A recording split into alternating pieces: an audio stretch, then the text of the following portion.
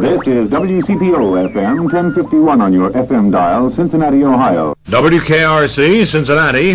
This is the Nation Station.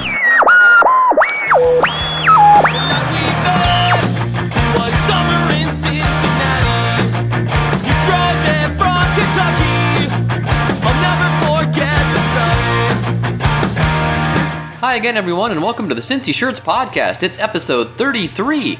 I'm P.F. Wilson, Content Director for Cincy Shirts and our sibling website, oldschoolshirts.com. Today on our show, Christian Moerlein Brewing Company owner Greg Hardman. One of the architects of the park board said, hey, I want to show you something, and this is the site you're on. And he does an overlay of Riverfront Stadium over the top of our plan. He said, look at where first base is. It's 2 inches off of being perfect, but it's in your lobby. Greg joined Josh, Darren, and me to discuss how he went from being just an ordinary beer rep to a brewing mogul. The history of Cincinnati beers is also discussed, and what makes the Queen City so unique in terms of today's brewing industry. And be sure to listen to the promo code at the end of the episode. As always, you can use that to save 20% on your next Cincy Shirts or oldschoolshirts.com order. So crack open a cold one if you're over 21, a refreshing soft drink if not, and let's talk to Greg Hardman. Cincinnati, Ohio. Cincinnati, Ohio. I come from C-I-N-C-I-N-N-A-T-I, Cincinnati. She came down from Cincinnati. Just maybe think of me once in a while. I'm at CincyShirts.com in Cincinnati. Moment edgewise to do No. anything. Well, when you're riding your nice bike. smoker phone, though. I mean, that's like, Yeah, it's legit. I rode my bike last night. I went as close to sundown as I could do and still ride in the dark a little bit because it was so hot. I was like, wow. You love it riding was your bike. I ride it 5 days a week. You still riding at Liberty Park? Voice of America. Voice of America, Yep. yeah. I do there because it's bike path right from my house right there. Nice and easy. Beautiful. That's great. It's a nice park. Get to see the sunset every night. I didn't know you were such a romantic. I didn't either. Welcome, everyone, to the Cincy Shirts Podcast. We are joined this week by a true Cincinnatian in every aspect of the word. He is responsible for bringing back some of the most beloved beer brands the city has ever claimed ownership to, and just an all-around great guy that we've loved working with, and we're glad he made time for us today. He is the owner of Christian Moerlein. His name is Greg Hardman. Welcome, sir. Well, I feel like I should smoke a cigarette after that interaction. By all means, man. Yes. This is like, I mean, you know, it's so funny because for somebody like me who travels a lot, and I tell people I'm from Cincinnati, there's only a handful of things that people who aren't from here correlate to the city, and it's Skyline Chili, it's Grater's Ice Cream, it's how bad our sports teams have been, and it's the history of beer in this city. And you're king, man. You're the king of it. So well, they love, speaking of kings, they love Little King's Cream Ale literally worldwide. We have a lot of fun with Little Kings. They love Hootapole and UD Delight because of the localness. And they love Christian Moerlein because it was the first American craft beer sold commercially east of the Mississippi River. So wow. We're in great company with all those brands. And in spite of all of the rough competition that's been out there in the last 5 years with breweries sprouting up and even more to come, local breweries are now the corner neighborhood pub, right? Essentially, is what's ending up happening. But it's to say that Little Kings is really getting out there and people find it. You know, it's kind of a cult brand, and they discover it and everything. And we don't advertise any of the Moerlein brands. So it, particularly Little Kings, it's all word of mouth. If you know it, you know it, and if you don't know it, you don't know it. Just riding the coattails of history. Yeah, it's kind of fun to see what happens when people discover Little Kings. And I'm working on a really top secret project with the mixologist of Cincinnati. She's a wonderful lady. She's been on our show. Friend of the show. And her and I have been working on a really wonderful project for a couple of years now, very clandestinely. And I told Molly a little story. And the story was, I said, I really want to meet with you. And Molly and I have known each other for years. And I said, I have a little story I want to tell you that actually fits into bourbon. And she's like, you had me at bourbon. Molly Wellman, for those who don't know who we're talking about. So we met up, and I told her a story about how Little Kings was started in 1958. It's actually the 60th anniversary of Little Kings. How fun is that? And so the story was how Little Kings was started. And Little Kings started in 1958 by the Shaneling Brewing Company. And Mr. Shaneling would go to one of his top accounts, which was the Montgomery Inn in Montgomery. And he would go to Ted Gregory, and he would, how's the Ribs King. How is my Shaneling Cream Ale doing? And very well, because Montgomery was expanding with houses and development, and there was a lot of construction workers that would come to Mr.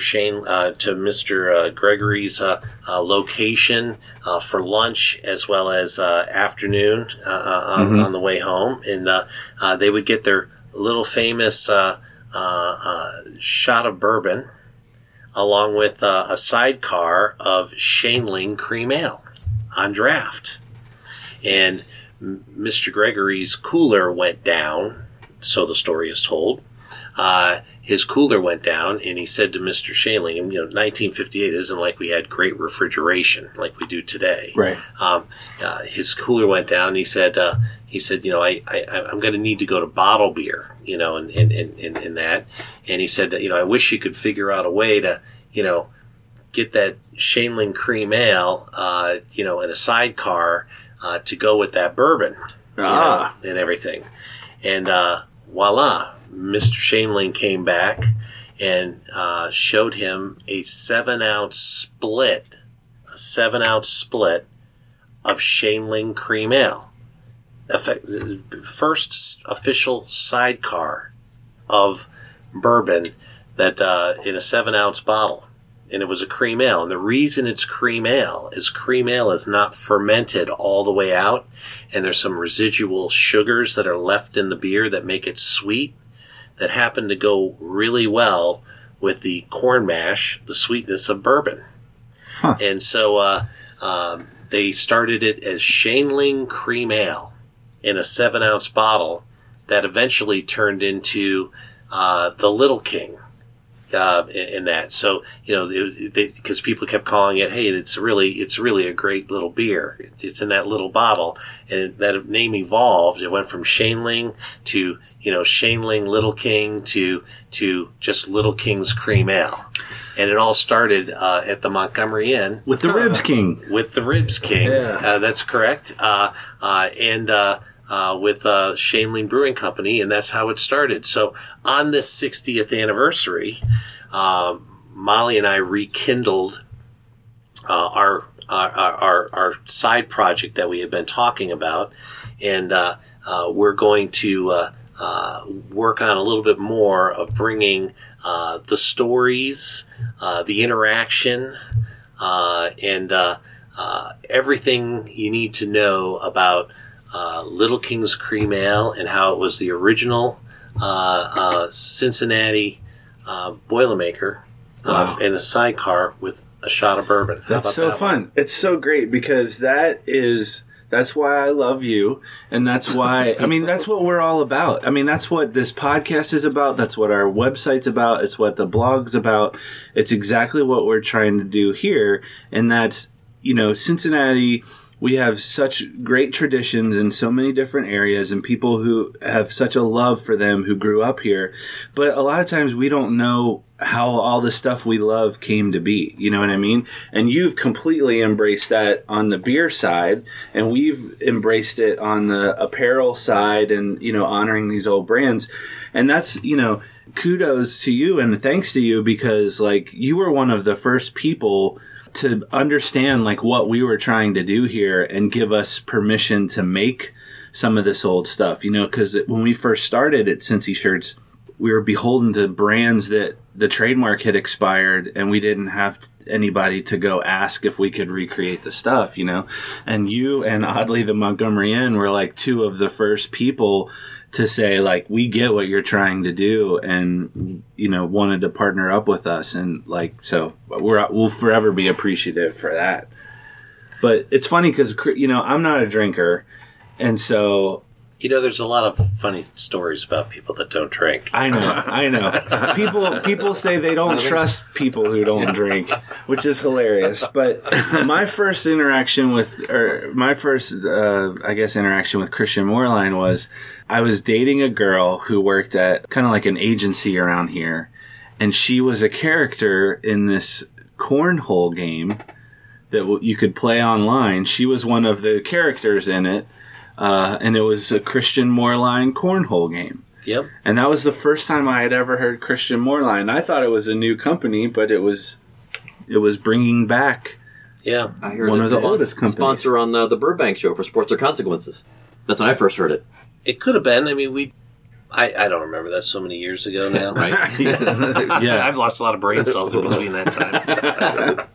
So how did you get, like, what is your background? You're from here? No, actually, I'm not. I chased a woman here. Same. From college. So it worked out where I was born in Providence, Rhode Island. We kind of moved around to outside of Boston, and then we lived in Bethlehem, Pennsylvania. And then we moved to outside of Cleveland during my junior high and high school years. I didn't live too long in Cleveland. I lived good. there. Because otherwise, he was PF. Whenever PF hears the word Cleveland, he perks up. But I lived in Seven Hills, Ohio, which is like neither east nor west. It'd be like zero, you know, on the line. And they had opened the Richfield Coliseum right after I moved in, and you know, the Richfield Coliseum didn't last very long. It's about 20-some years or so. It might have been 30 years, I guess. It opened in 74. 74. And it tore down in 92. So what I did was I actually would go to the Cavaliers games all the time. And I was a huge Cavaliers fan because I could get $3 and $5 tickets when nobody would go to the Cavaliers games out there. But then 77 came along, and they actually had a really good team that made it to the Eastern Conference Finals, I believe it was, against the Boston Celtics, and they lost that game. And then I just remained a Cavaliers fan. So in 2016, it was great to see a world championship come my way after 42 seasons. That was a little rough. Yeah. So I can, but then I went to Ohio University, met my wife in the cafeteria on the first day of school. And we've been together ever since I've been 18, and you know, now I'm 56. So long time, been with my wife. So, and then, after I graduated from college, she went back to where she lived. She lived up in Middletown, and I was basically like, where am I going to get a job? And I got a job as a beer salesman in Athens, Ohio, of all places. Right? That's so the I'm golden ticket. I'm calling on the Drink a lot college of beer. bars. I'm calling on all the college bars that I went to, and I was very successful at it. Became in a very short period of time, I was with them about 3.5 years, and within about 2 years, I became their sales manager. Then I was their general manager. And, being in Athens, Ohio, I love southeastern Ohio.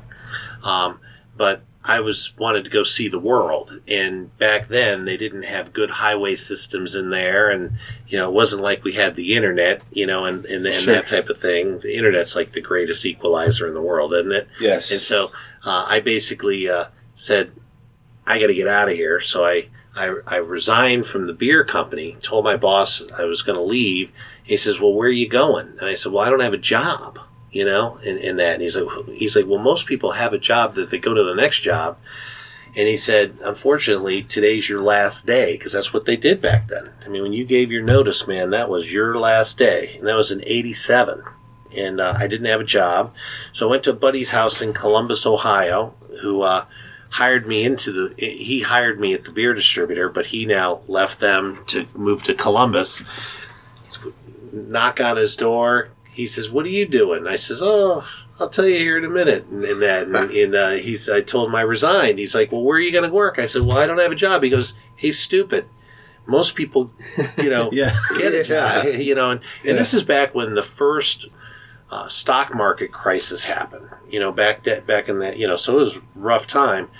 And he said, I've got this German brewery that I was going to have you work, he was going to work at, but it's kind of a risk. But they're well funded, but it's a risk. I'm not willing to take that risk with my family. So I went to go somewhere else, work for somewhere else, but you obviously need to call this guy. And I said, okay. So, there was no cell phones back then. So he's like, go into my home office, and here's the guy's number, and you tell him that, I told you to call. And he kept poking his head in the door because I spoke to the guy for like an hour and 15 minutes. Long distance charges and everything? Yeah, and so I walked out during the daytime, too. Wow. So I he kept looking at it, and he's like, hey, look, I'm hungry. I want to go eat. And I said, okay. So I walk out, and he says, well, how'd it go? I said, I start Monday. I meet him in Cincinnati, Ohio. He says, what? You go, yeah. I start Monday, and I got to meet him at an address in Cincinnati, Ohio. And he says to me, "You're kidding me." I go, "No." So anyhow, I show up to the address on Monday in Cincinnati, Ohio, and it's the Udipole Brewing Company address. I didn't know this at the time. Okay, and I was like, "Wow." I was just here literally 6 to 8 months prior, okay? And I had won tickets from that brewery to go see the Reds. And they were giving me a brewery tour. And while they're giving me the brewery tour, they're telling me, literally, this is the last Udipole running down the line. We're shutting our brewery down. We sold to Shaneling Brewing Company, and we're creating Udipole Shaneling Brewing Company. And Udipole Brewery is going to become the local beer distributor for Udipole Shaneling brands. And we also have an import called Warsteiner. Okay, didn't mean anything to me at the time. Yeah. So I'm like, a buddy's with me, and I'm like, I'm like, yeah, okay, cool, let's do the brewery tour. So we're kind of like, let's just get to the Reds game. You know what I mean? Like, didn't mean much to me at the time. Yeah. So we get to the Reds game, we have fun and all that, and we're sitting there, we're driving home, and I'm like, can you believe I won a contest and they tell me that they're shutting their brewery down? And like 6 to 8 months later, I may be messing the time up a little bit, I'm there starting as a beer salesman for Warsteiner Brewery, and that's my local distributor. So I had a lot of connection to Cincinnati brewing history. Yeah. And at some point, I'll tell you about 25-cent beer night in Athens, Ohio that really put me on the map. There was a place called Hangar 5 in Athens, and they had a 25-cent beer night, and the guy ordered 60 kegs of Burger beer off of me. and Udipole brewed Burger beer back in, 86, 85, 86, in that range, Yeah. And I walked into my boss, the guy that I saw in Columbus, Ohio, and I said, "You won't believe the size of the order I just got." And he's like, "What did you get?" "I got a 60 keg order." He goes, 60 keg order? He's like, "Wow." He goes, "What brand?" I go, "Burger beer." And he goes, "Burger beer?" He goes, "Greg, we haven't sold 60 kegs of Burger beer in 5 years around here." And I was like, "I know." He's, "Man, you better help him promote it, because if I bring 60 kegs of Burger beer in, you better make sure we sell it." So I was promoting 25-cent beer night for this guy. Massively huge hit. He really did go through 60 kegs of beer. Ran out of beer the first night he did it. Wow. So we're ordering another 60 kegs and another 60 kegs. And that was kind of a short-lived thing, because he realized he couldn't make any real money doing that, But it was unbelievably packed, And Udipole, it won me a contest to get Reds tickets from Udipole, a brewery tour and Reds tickets, Oh, So wow. I took it up. So I had a real connection with these people. Yeah. So I not only saw the Udipole brewery shut down, then I was with the Udipole Schaenling Distributing Company, and in 91, they shut down and sold the brands off to the local Coors distributor, okay? And so my brand, Warsteiner, went to the local Coors distributor, and I had a great run at Warsteiner. I was there from December of 87 up until 2004, and February 28th of 2004. Was my last day. So what is that? 17 years, almost 18, I saw Udipole Schaenling, and then I saw Udipole Schaenling Brewing Company sell their brewery to Boston Beer Company, and then try to make it by themselves as their own entity, but contract brew. And then I saw them they were contract brewing with Boston Beer Company, and then in 2001, there was a controversy that happened. Boston Beer didn't renew their contract, okay? And I wasn't there, so I don't know if Boston Beer, threw them out, or if they couldn't come to business terms. And, I wasn't there. There was controversy in the paper on all that type of stuff, when it was happening. Cincinnati's great beer brands weren't sold in Cincinnati anymore, weren't made in Cincinnati anymore. They were all over the place. And in about 2004, on March 1 of 2004, I started the new Christian Moerlein Brewing Company with just the Christian Moerlein brand, and there was great fanfare of that, okay? And I was contract brewing it out of state, because how I got the brand was from people that were brewing the beer that owned the brewing company, but they had a brewery in Frederick, Maryland. So I said, well, why don't you keep brewing it? Then I moved it over to Pennsylvania to a location there. Now, how'd you get the name? How did you acquire the rights to the name or whatever? Well, I bought Christian Moerlein, basically the beer brand, from the court. I bought it from the court, and the court let us buy the beer brand Christian Moerlein. And my attorney said, well, why don't you get a right of first refusal on all the other Cincinnati brands, and that sort of thing. They own them, because over the years, when those companies sold to each other, there was roll-up of title of all those brand names. Of who owned these defunct brands? Right. Yeah. And so I was like, yeah, that sounds like a good idea. Okay. Well, that was a great idea up until in 2006, where they, the court sold off the whole brewery and all the brands in Maryland, okay? But they erred because they didn't honor my first right of refusal. So they had to open the court case back up.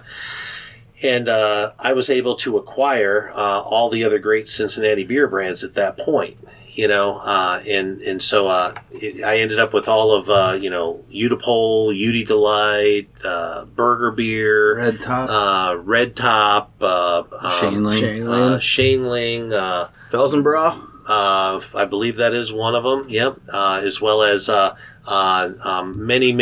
I mean, there's John Houck. 65. I have that. I have. There's just tons and tons and tons and tons and tons of names. Windisch, Mulhauser, and on and on and on. So this list does exist somewhere. Well, I had title to them. Yeah. And, a lot of the trademarks back then had elapsed, but part of like, being able to show ownership is you had clear title of the things all along. And I really did have clear title. So we redid all the trademarks underneath Christian Moerlein Brewing Company and that. A lot of fun, so, but yeah, that just, when I brought Moerlein back in 2004, everybody was like, oh, you got to get Utapole, or you got to get Shaneling, or you got to get Burger Beer. Little King. And I was like, I just want to be a craft brewer and do Moerlein. You know what I mean?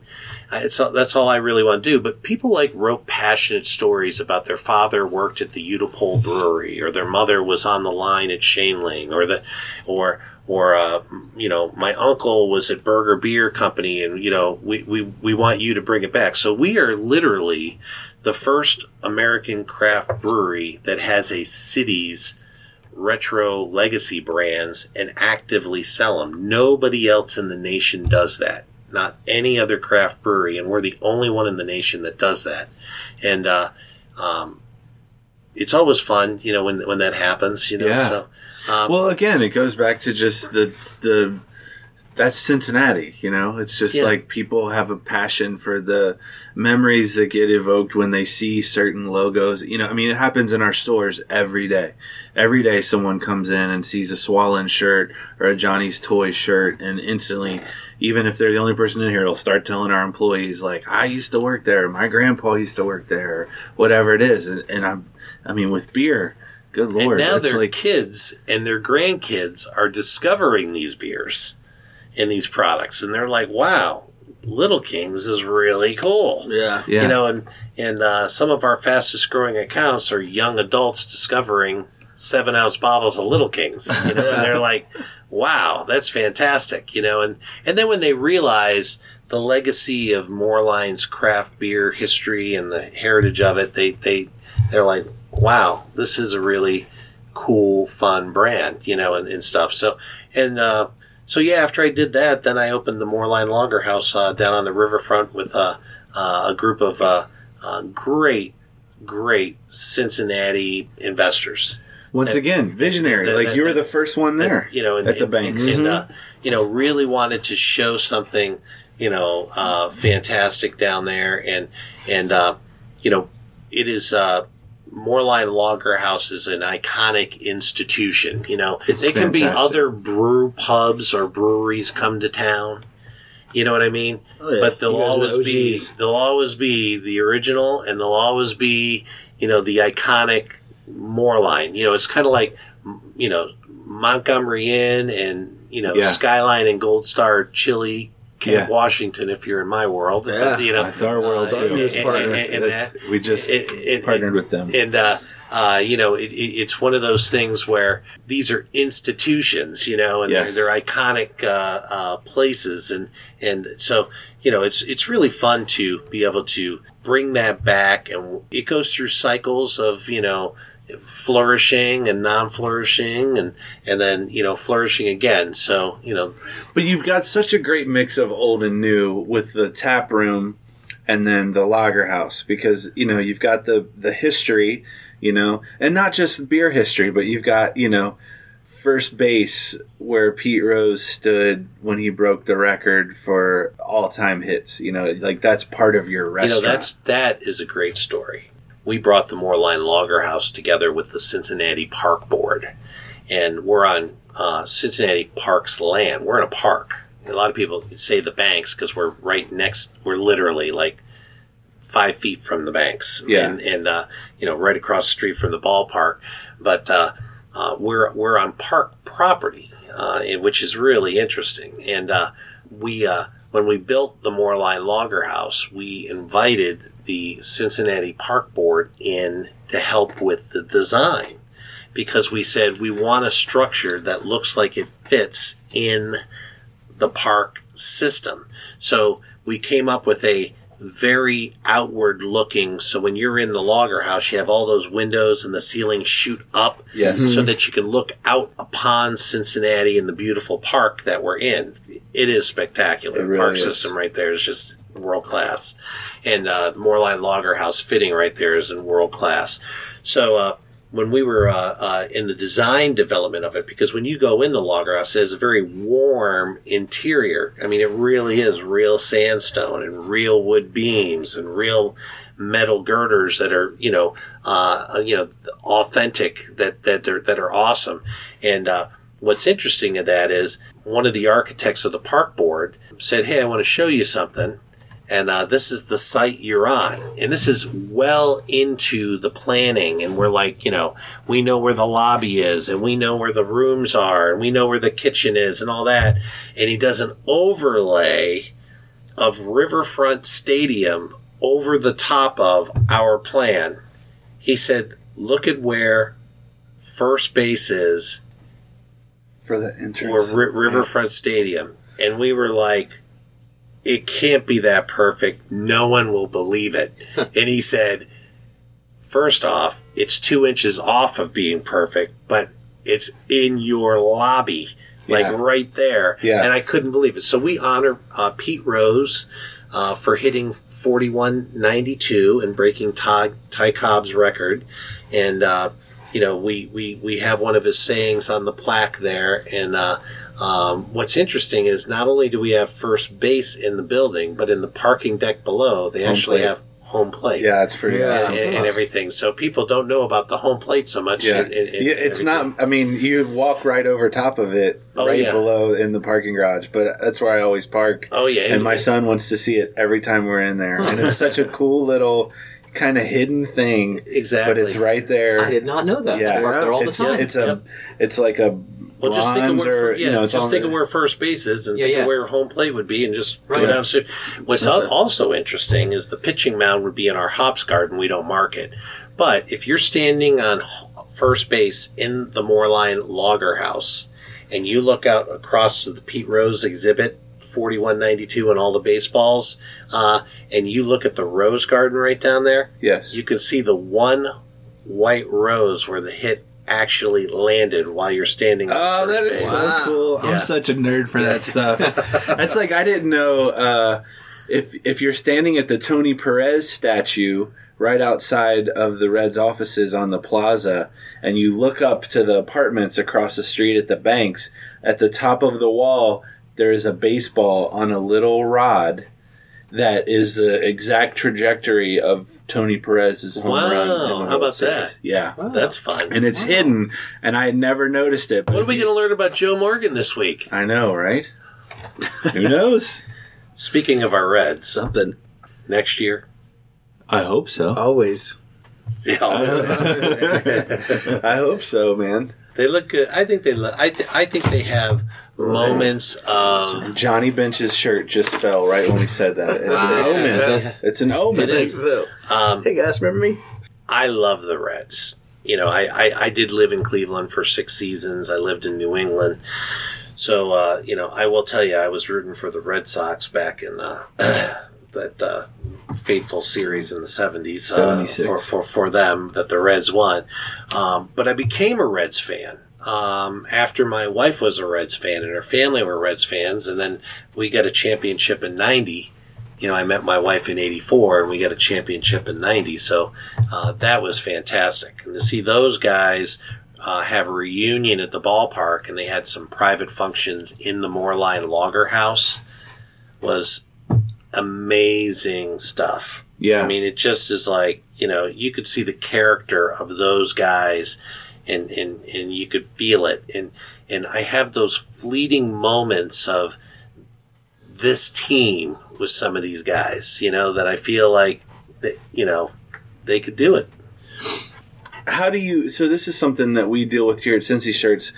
When you have such iconic brands, how do you balance, or how do you decide how much to devote to historical stuff versus come up with new products? Because Christian Moerlein as a brand is always coming up with new flavors and special projects. Seasonal But how do you beers. balance? Do I spend a lot of time bringing back Red Top, or do I create a new flavor for Christian Moerlein? What goes into your decision making for that? There is a balance on that. Everybody's after us to bring back Shane Ling lager beer, and it's like, I can't bring them all back at the same time, and some of them we bring back for very short periods of time in that. But we're like anybody else. We try to watch consumer trends. When in craft beer, it was always kind of like what's new lately, and there is a side of that is still kind of, you go to a neighborhood tavern and they're like, I got 20 new fruited beers and this, and that. But we've also seen recently that there's a real shift to more of a, I want the steady classics and that sort of thing. So, but for us, it all goes on consumer trends and appeal, and that. It's taken a long time for us at Christian Moerlein, Utapole Shaneling. Utapole Shaneling is a subsidiary of Christian Moerlein Brewing Company, and that brews obviously Utapole and Shaneling Cream Ale and Burger Beer and those type of things. But it's taken us a long time to bring all those brands back to be brewed in Cincinnati. Okay, very long time. Yeah. And we brought Little Kings back about going on 2.5 years ago now. Yeah. But when you move a significant amount of your production, it's a big change. You just don't do that quickly, and you got to kind of master doing that before you can get into an expansion mode. So, a lot of it is, factors of, can you do it effectively, and will that beer travel well? And will people kind of remember it in those territories? So a lot of that goes into it, is quality control. And only now, after that amount of time, do we feel comfortable that we can handle the capacity needs. Because Little Kings, we never have a problem with Little Kings selling. Wherever we put it, it sells real well. We just don't want to go to that many places because keeping up with demand, then you have an issue, So we've worked on capacity, product quality, and making sure we can knock it out. So we have to be careful where we go, how we do it, and that, while, working to maintain all the other brands that we have. So a lot of smaller craft breweries, which we're just a very unique one that has Cincinnati legacy brands. They brew in a year's time 20, 25 different styles of beer. They probably have, 3 to 5 base brands and then, a couple of rotating seasonals through there. Well, at Moerlein, when you add in all of our line extensions and everything, we're well over 70 different beers we brew in a year. Goodness. Wow. So, flexibility flexibility is key to us, in that. What about the recipes with the old beers? Did they come with the logos, or is that? Well, logos have nothing to do with recipes. Okay. Well, I'm just saying. But when you said you had to go and get trademarks. Is that all one big package, or is it? Well, when you buy a brand, it normally comes with, the trademark or the title they can prove that they owned it, as well as you get the recipe. You get a version of what that recipe is in every known version that they had. So, we do get that information. They hand it to you in an envelope. I was translating that to, like your new high-tech machines and, the larger vats and all that stuff. Like, I imagine that the process was probably a lot different. Well, we're brewing those in a much smaller brewery than a larger brewery. We're a very small brewery. I mean, we're very, in our town, Boston Beer Company would be the largest craft brewery, followed by, Rheingeist is a very large brewery, okay? Then you get kind of down to us. We're large in terms of like just production space volume, or how much they can turn out? Yeah, how much they can turn out in volume.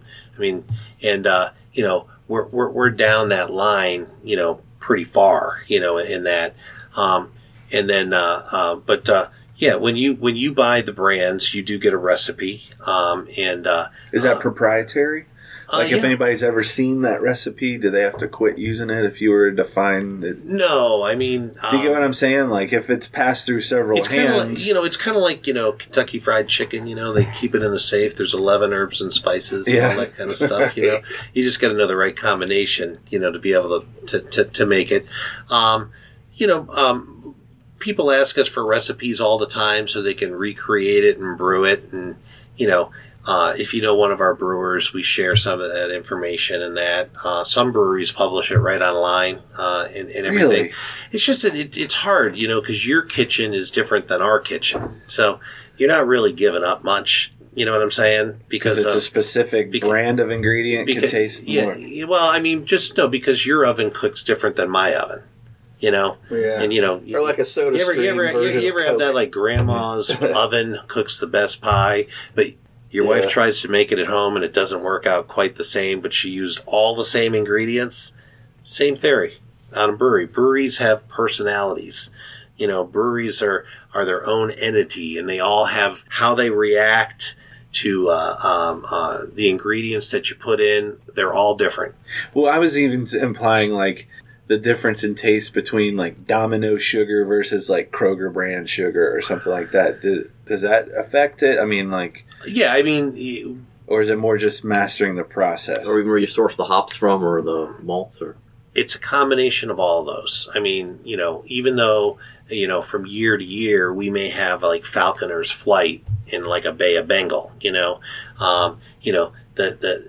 this year's Falconer's Flight can be a little bit different than the year. Am I the only one that doesn't know what that is? Well, it's a unique hop that we actually put into Bay of Bengal double IPA, and it gives it that very unique taste to it. And Bay of Bengal has a great taste, fantastic beer, but the year to year, the varietals of hops change a little bit. They're in the same direction, but they're a little different, and so you have to look at things like alpha acids and you got to look at the aromatics of them, and it's a very dynamic process from year to year when you're brewing. That's incredible. I'm fascinated by this. And you're saying that people are trending away from the IPAs, or no? I mean, what I'm referring to is that there's a lot of IPAs out there. That it is the largest segment of craft beer. It's not the fastest growing segment anymore. Craft lagers, flavorful craft lagers, like Moerlein Original Lager that we launched this past spring, which is doing unbelievable. It has the Victorian lady on the graphic. Beautiful Vienna style lager, has a nice deep golden, slight amber color to it, with beautiful little bit of the toasted malts from the Vienna malt that's in there. It's just a really nice product. Then you have other craft brewers that are brewing beers that are, essentially like, macro light lagers, and that sort of thing. We have a lot of macro light lagers. It's called Hootie Delight. Yeah. It's called Hootapole Amber Lager. You know what I'm saying? So when we do our craft lager, we do it to be a little bit more color to it and more flavorful.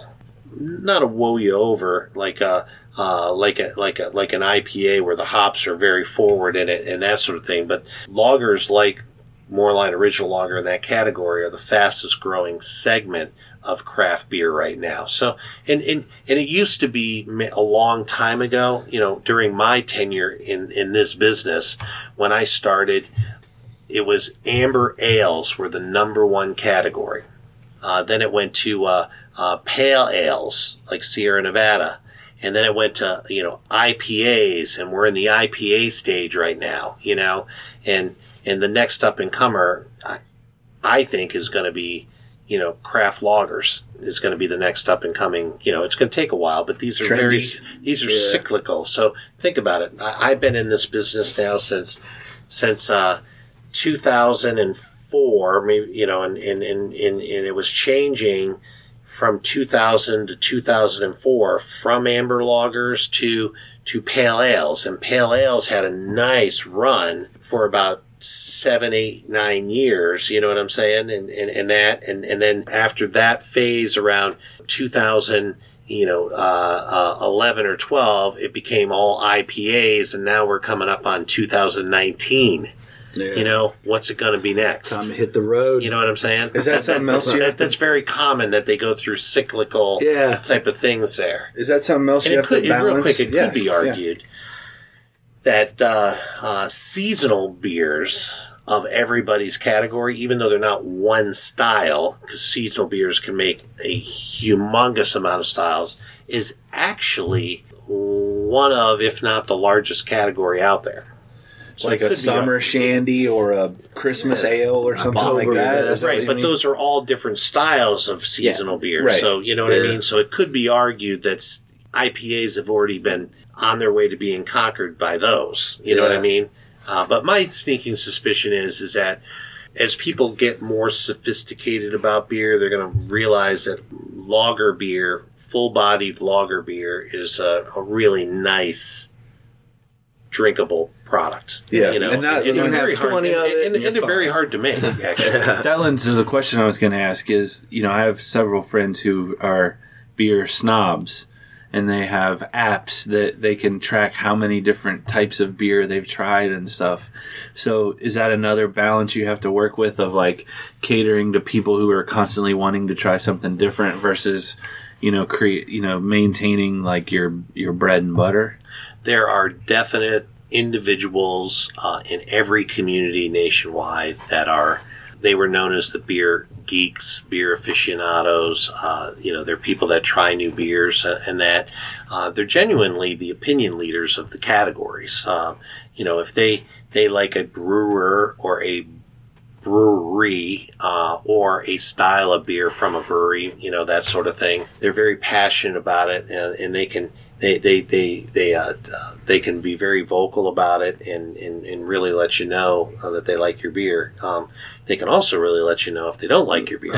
Sure. And that, although those folks are, a little bit more polite because they know that it's our industry, and if they found a flaw in your beer, that sort of thing, they usually go offline and contact you, and there's a lot of factors of what can happen with a flawed beer.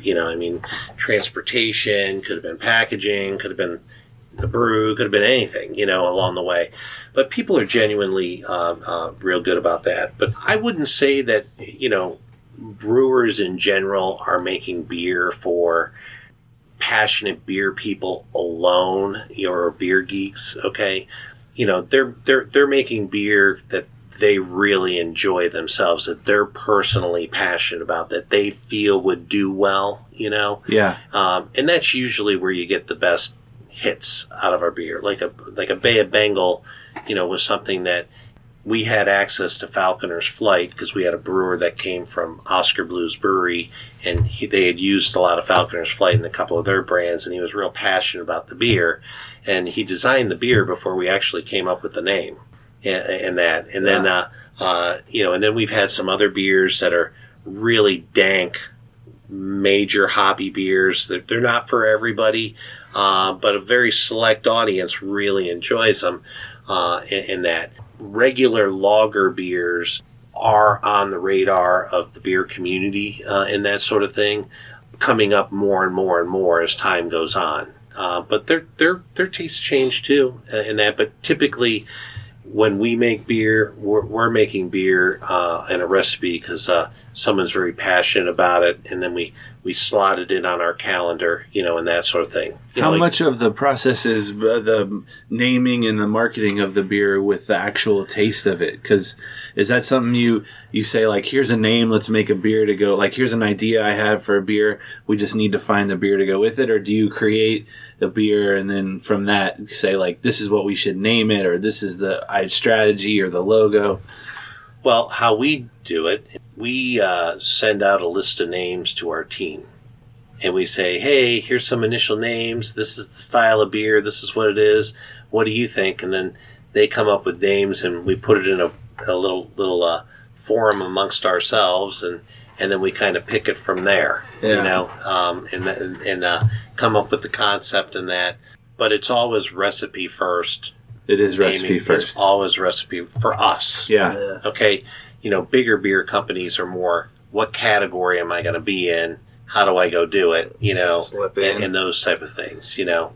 I mean, we have a program called Tank 9 Project at the brewery where fellow brewers and employees can brew on this 1.5 barrel system to come up with recipes. And our That's so head cool. brewer, our head brewer, Kyle, he brewed on the Tank 9 recipe and came up with a beer that he named as Rutherford.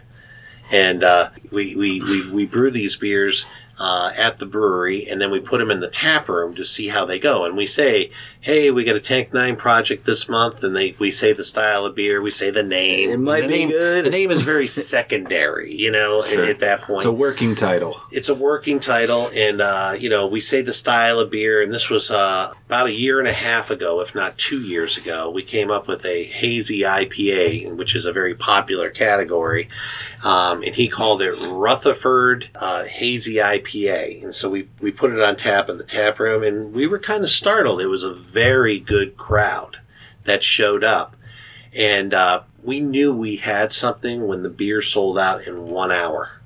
Now, that's only, you know, we can only get 4 sixtel barrels, okay, which is about a keg and one keg and a 1/6 barrel is what it adds up to approximately. Oh, wow. And we sold that out in an hour. And so people were talking about it online of like how wonderful this beer is. I tried a sample of it and I was like, wow, that came out of that little brewery, that little pilot brewery. I'm like, save that batch. You know what I mean? It was such a huge hit that we did produce it and we renamed it to be called Big Hazy. Okay, and it's called Moerlein Big Hazy New England IPA. And we brought it out last February, and we sold it out in 2 days. At the same time, we entered it into the New York International Beer Competition in the IPA category, the American IPA category. Damn, we won. Wow. We won the category. So we were That's like, amazing. we know it's fantastic From beer. this little project. Yeah, it was fantastic. And there was a local brewery who actually got number 2 in the country for their IPA, but Big Hazy beat them, you know? Wow. And it was just fantastic. So we're coming out with Big Hazy this year around the middle of October, and the pre-orders on it, which we don't brew a lot of it, you know, and everything. These are smaller 30 barrel batches we do, and that we're having a lot of people say, hey, you can't find it in Kroger either. You know, this isn't like it's something that is kind of this really unique type of brew, and we're getting a lot of people wanting it. So better ramp it up. But it's hard. You know, how far do you ramp it up? You know, and stuff like that. That's not cool anymore. So, but we're really excited for it. So I'm feeling Big Hazy this year with the awards You we extended won. Kyle's contract, I'm sure. Keeping her out.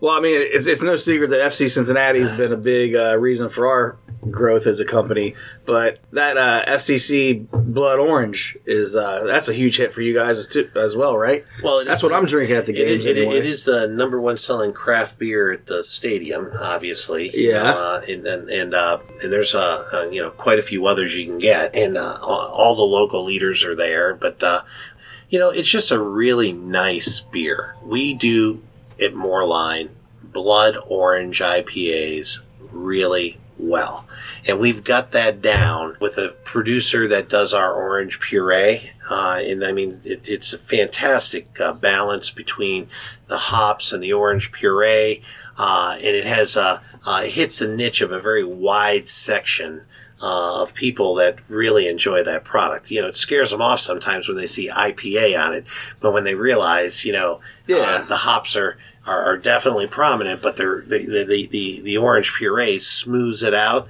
Really exciting. But we brewed that beer at the request of FC Cincinnati in their inaugural season, and we knew we had something because we brewed it at the Lager House, and literally we couldn't keep it on tap. It was flying through it that much, and everything. And then it was they requested us to bottle it. They were having a function for the USL league representatives that were coming to Cincinnati and that, and I explained that we can't just do 20 cases of beer just because, you can't buy labels that little and, those type of things. And so we had a very limited run there, sold it out and everything. And then we went to the 16-ounce can to be sold at the stadium. And it's been a fun relationship, and that. And now with them getting into, Major League Soccer, that's big time. So.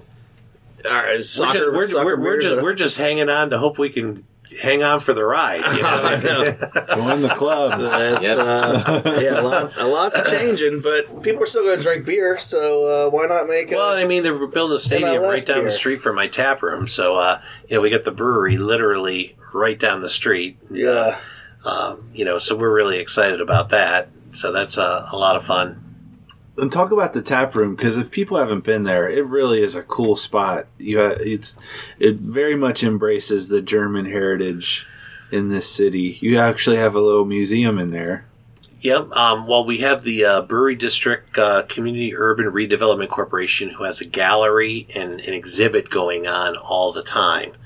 So it is really cool to be able to go there. Additionally, we do have the most authentic tap room in probably the United States. I mean, it is an 1860s original malt house, so it has the arch ceilings and it looks just spectacular. Really cool. And we have it's kind of interesting because you can hear people's conversations from the other side of the room, and people really find it interesting.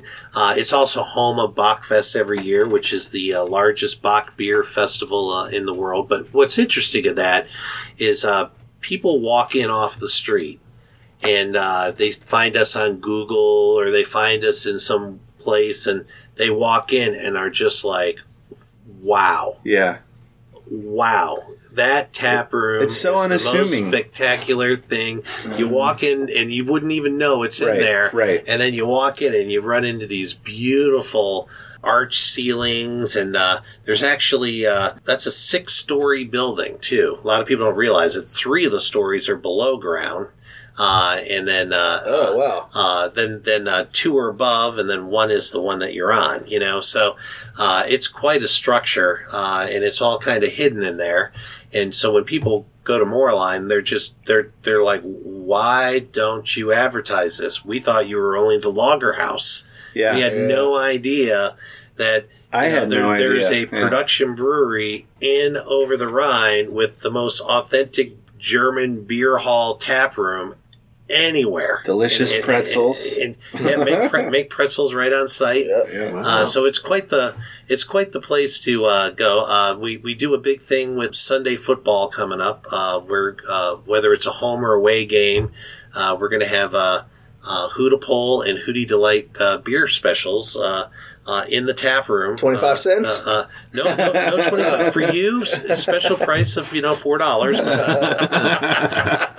But we're really excited about it, and they have this thing when the Bengals score for the next if it's 7 points, for the next 7 minutes, they're going to give $1 off of Hootable products, and then if they do a field goal, the next 3 minutes they're going to give $1 off. So it should be quite the place, and we're going to do a jersey. That's so great. At the end of the season, people that come get into a raffle and win a jersey and those type of things. And we're going to have some interesting food items on Sunday to watch the game. A little bit of pizza, and they're going to do a big submarine sandwich that they kind of cut off and that sort of thing. It should be fun. That's awesome. Nice. Yeah. All right. So before we let you go, then also are you still involved with the Beer Barons Association? You were president. Well, I am the president of the Over the Rhine Brewery District Community Urban Redevelopment Corporation, affectionately known as the Brewery District. And we are, more than me, we are bringing to life the Cincinnati Brewing Heritage Trail. And the first segment of the trail is going to be opening this coming spring. We're hoping to do it by Bachfest. Actually, all of the markers will probably be in by late November or December, but they didn't want to really open it then. You know what I'm saying? So they're shooting for spring, and that's part of the reason the tour center is in our building, because the first segment, which there's 3 segments, is right in our neighborhood. And it highlights all the great brewing history. So you can actually buy on an app the actual tour and listen to it that way, or you can take your own self-guided tour. And it's going to be a fabulous trail. So we're really excited about it. And I don't know when this podcast is going to go out and that sort of thing, but it was just announced yesterday that Christian Moerlein Brewing Company, the Over the Rhine Brewery District, Landmark Productions, as well as Cincinnati Escape Room are bringing the first haunted brewery tour in the nation to our facility every weekend, Friday and Saturday in October. That's so, really cool. Literally overnight, the number of Facebook likes are approaching like 5,000. It's just like everybody's like, what an unbelievable idea. So the concept is it's different than a normal. It's not a haunted house. It's a haunted brewery tour, because haunted house are like strobe lights and effects and the guys jumping out and all this ridiculousness, and which is good. Some people love that. Ours has 5 different vignettes, 5 different haunted vignettes. So you get a brewery tour, but you get this haunted experience as well, and they tell stories of real live accidents that happen in breweries. Okay, over the years, okay? And That's one awesome. of the stories is not a true story, and kind of like an escape room thing, you know, and that, but you whisper to the person at the end which one wasn't the right story, and you win a prize. In that, so so it's going to be a lot of fun. Really so cool. It's about a 40-minute tour. So it does have, like I said, it does have haunted elements to it, which is going to be scary, because, you know, the 5 vignettes these are some pretty gruesome stories. Like a guy fell into a boiling vat of water, you know, or you know, and that sort of thing. And isn't that how the Joker was made in Batman? Yeah, I think so. possibly. So this is going to be a phenomenal thing. So, you know, we hooked up with the guys at Cincinnati Escape Room. We hooked up with Landmark Productions, so we have real actors in that. And then we have real live tour guides through the brewery district. You know, so this is going to be the most spectacular. And you can go buy a ticket at hauntedbrewerytour.com. And it's $25 for a tour. And That sounds awesome. And miraculously, they all end in that 1860s tap room at the brewery. How convenient. Exit through the gift shop. You'll need T-shirts. The gift shop's right outside the door, and the T-shirts. That's sorted. We are certainly appreciative of the relationship we've built with you, and all the cool stuff you'd allowed us to be a part of with what you've got going on over there. How can people keep up with all things Greg Hardman and Christian Moerlein? Well, I always tell people you just have to go to www.christianmoerlein.com, and Moerlein is Moerlein. It's a tough one. It is. Moerlein. And so if you go there, or our Facebook page, it has all the events, all the connections and that. And same with the Moerlein Lager House. You can go to moerleinlagerhouse.com. And great food there. I was lucky enough to be a part of Bengals Nation that filmed there for the last few years, and really got to eat a lot of different things on the menu. It's a first class spot down there. It's first class. The beer program there is outstanding. We do not have all the beers. You know, they brew special beers just for there. So we have a smoked Oktoberfest Marzen coming out. So this will be a lot of fun when that gets launched down there. Nice. So big picture, what's next for Christian Moerlein? What can people look forward to? You got something big on the books other than Big Lazy? Big Hazy? Yeah, Big Hazy. Big Hazy. Big Hazy. Big Lazy is what they called me in college. Big Hazy will make you big lazy. We're going to put a major emphasis on Little King's Cream Ale. That brand deserves a lot of love. We're going to bring buckets out like they used to have.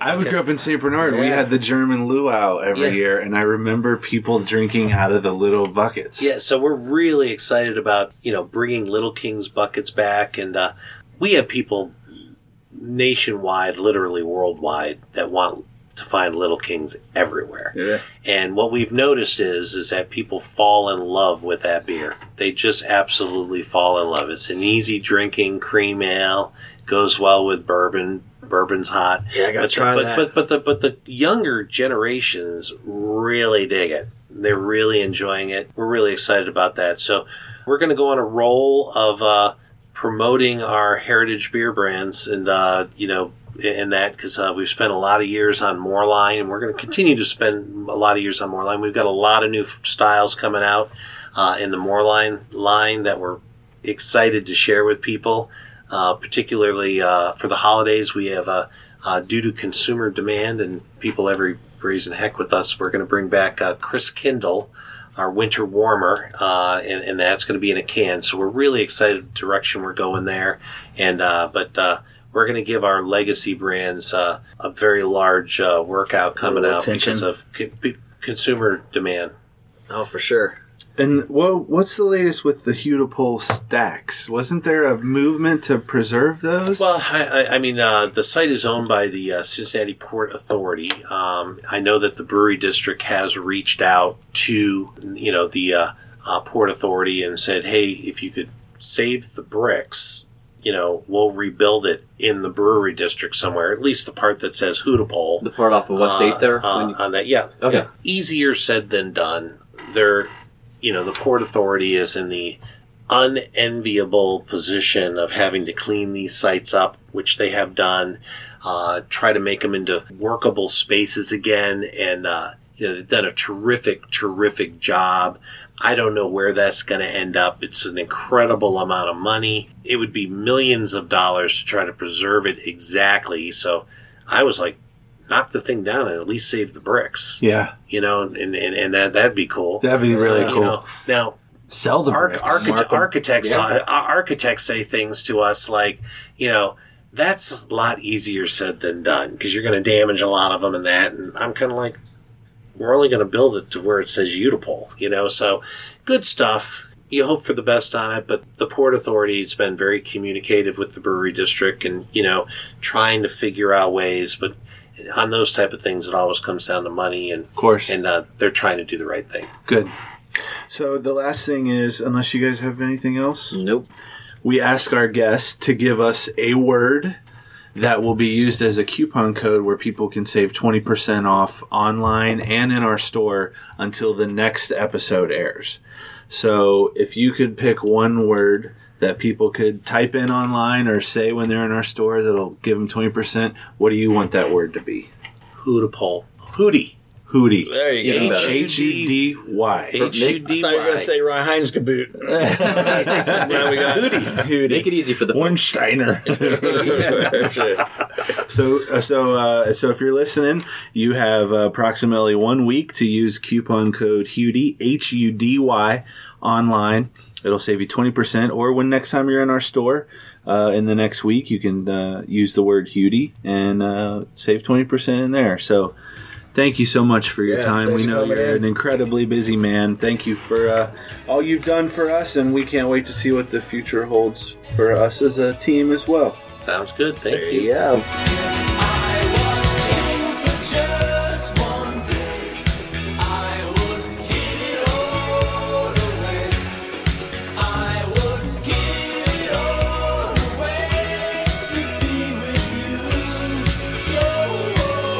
Greg Hardman, owner of Christian Moerlein Brewing. Bet you didn't know how unique the craft beer industry is here in Cincinnati. I didn't. And like Josh said in our chat with Greg, that's why we do the website and the blog and the podcast, so we can find out more about these things that we love and make this area so unique. So if you haven't already, I want you to go back and cherry pick the Cincy Shirts archives for more information and fun stories and nuggets about Cincinnati and Northern Kentucky and the whole area. Frank Marzullo's been on, your old pal Duke Sinatra from the Gary Burbank Show, Mo Egger, Cash Wright, Mike Mathis, and Johnny Bench from the Sports World have all been on, and really all the episodes are great. Haunted Cincinnati, Abandoned Cincinnati, those are very popular too. Haunted Cincinnati I think is going to be popular again, what with Halloween coming up, of course. Today's show is produced by me with help from Josh and Darren. Our theme music is Cincinnati by Big Nothing. They are from Philadelphia. You can find their music in iTunes, Spotify, or wherever else you get your music. Find vintage tees from great cities like Philadelphia, Louisville, Cleveland, Seattle, and more at oldschoolshirts.com. We have lots of great beer designs on cincyshirts.com, of course, and we have some on oldschoolshirts.com as well, so do check those out. In fact, on the Cincy Shirts site, we actually have a section specifically devoted to beers. Go to the drop-down menu, and it'll say beer, and it'll show you all of our beer tees. So in case you missed it, the promo code for this episode is HUDY, H-U-D-Y, simple enough. You can use that to take 20% off your entire order at cincyshirts.com or oldschoolshirts.com, or you can use that code in our physical stores here in Cincinnati. Those are in OTR, Hyde Park, and now Loveland, of course. Follow our social channels, Facebook, Instagram, Twitter, and Snapchat for the latest Cincy Shirts news. Tell your friends about the show. Give us a good review wherever you get the show from, if that's an option. And as always, download or stream us next time. Bye. Cincinnati, you stole my heart. I don't think I slept that night. I don't think that it was right of me to leave without saying goodbye. I never said goodbye.